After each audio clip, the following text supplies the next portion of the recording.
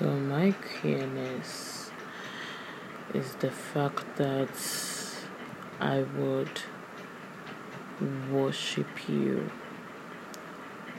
wholeheartedly, regardless of your gender, and make sure you start believing and worshiping yourself, which indirectly will be worshiping the idea of me or what I created for you. So indirectly, you can call it the matrix of what I created of you. And the creation I create is you being so worthy of worship, a god, a goddess, a being so worthy of the worship, so pure of themselves.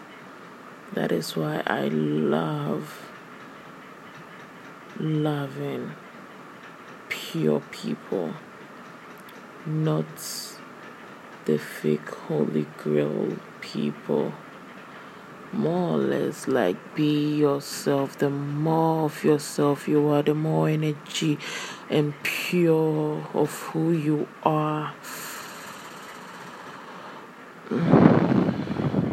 the more I would worship every breath you have, because it's so rare to find a pure soul in this world of maxes, in this world of pretense, in this world of games, to find a pure soul that walks with their heart out in the character they want to be.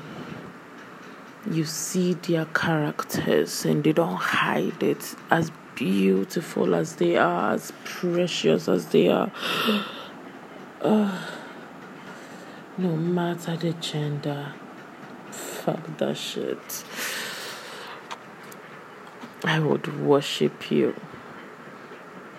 And it's not even in a sexual way, but in a very deep gratitude of being able to be yourself and stand against all these rules.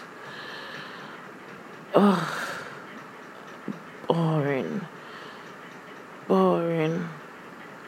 Ew, rules.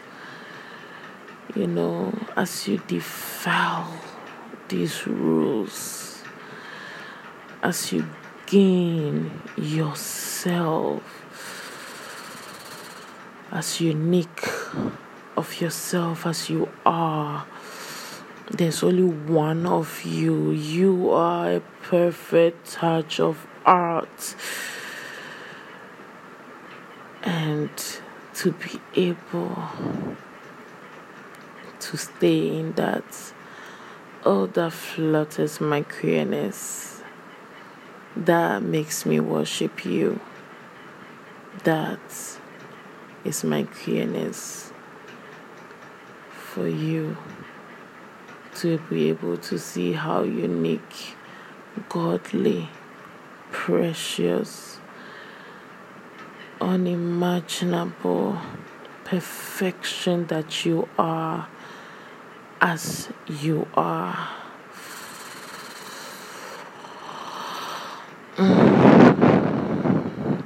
There's no one like you, and there's only one you,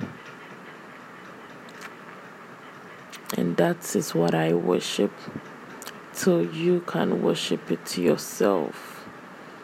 So you end up worshiping the idea of the perfection that I see in you as you are yourself. That idea of perfection of you, and you step into it. You grab onto it, you hold onto it, you become it.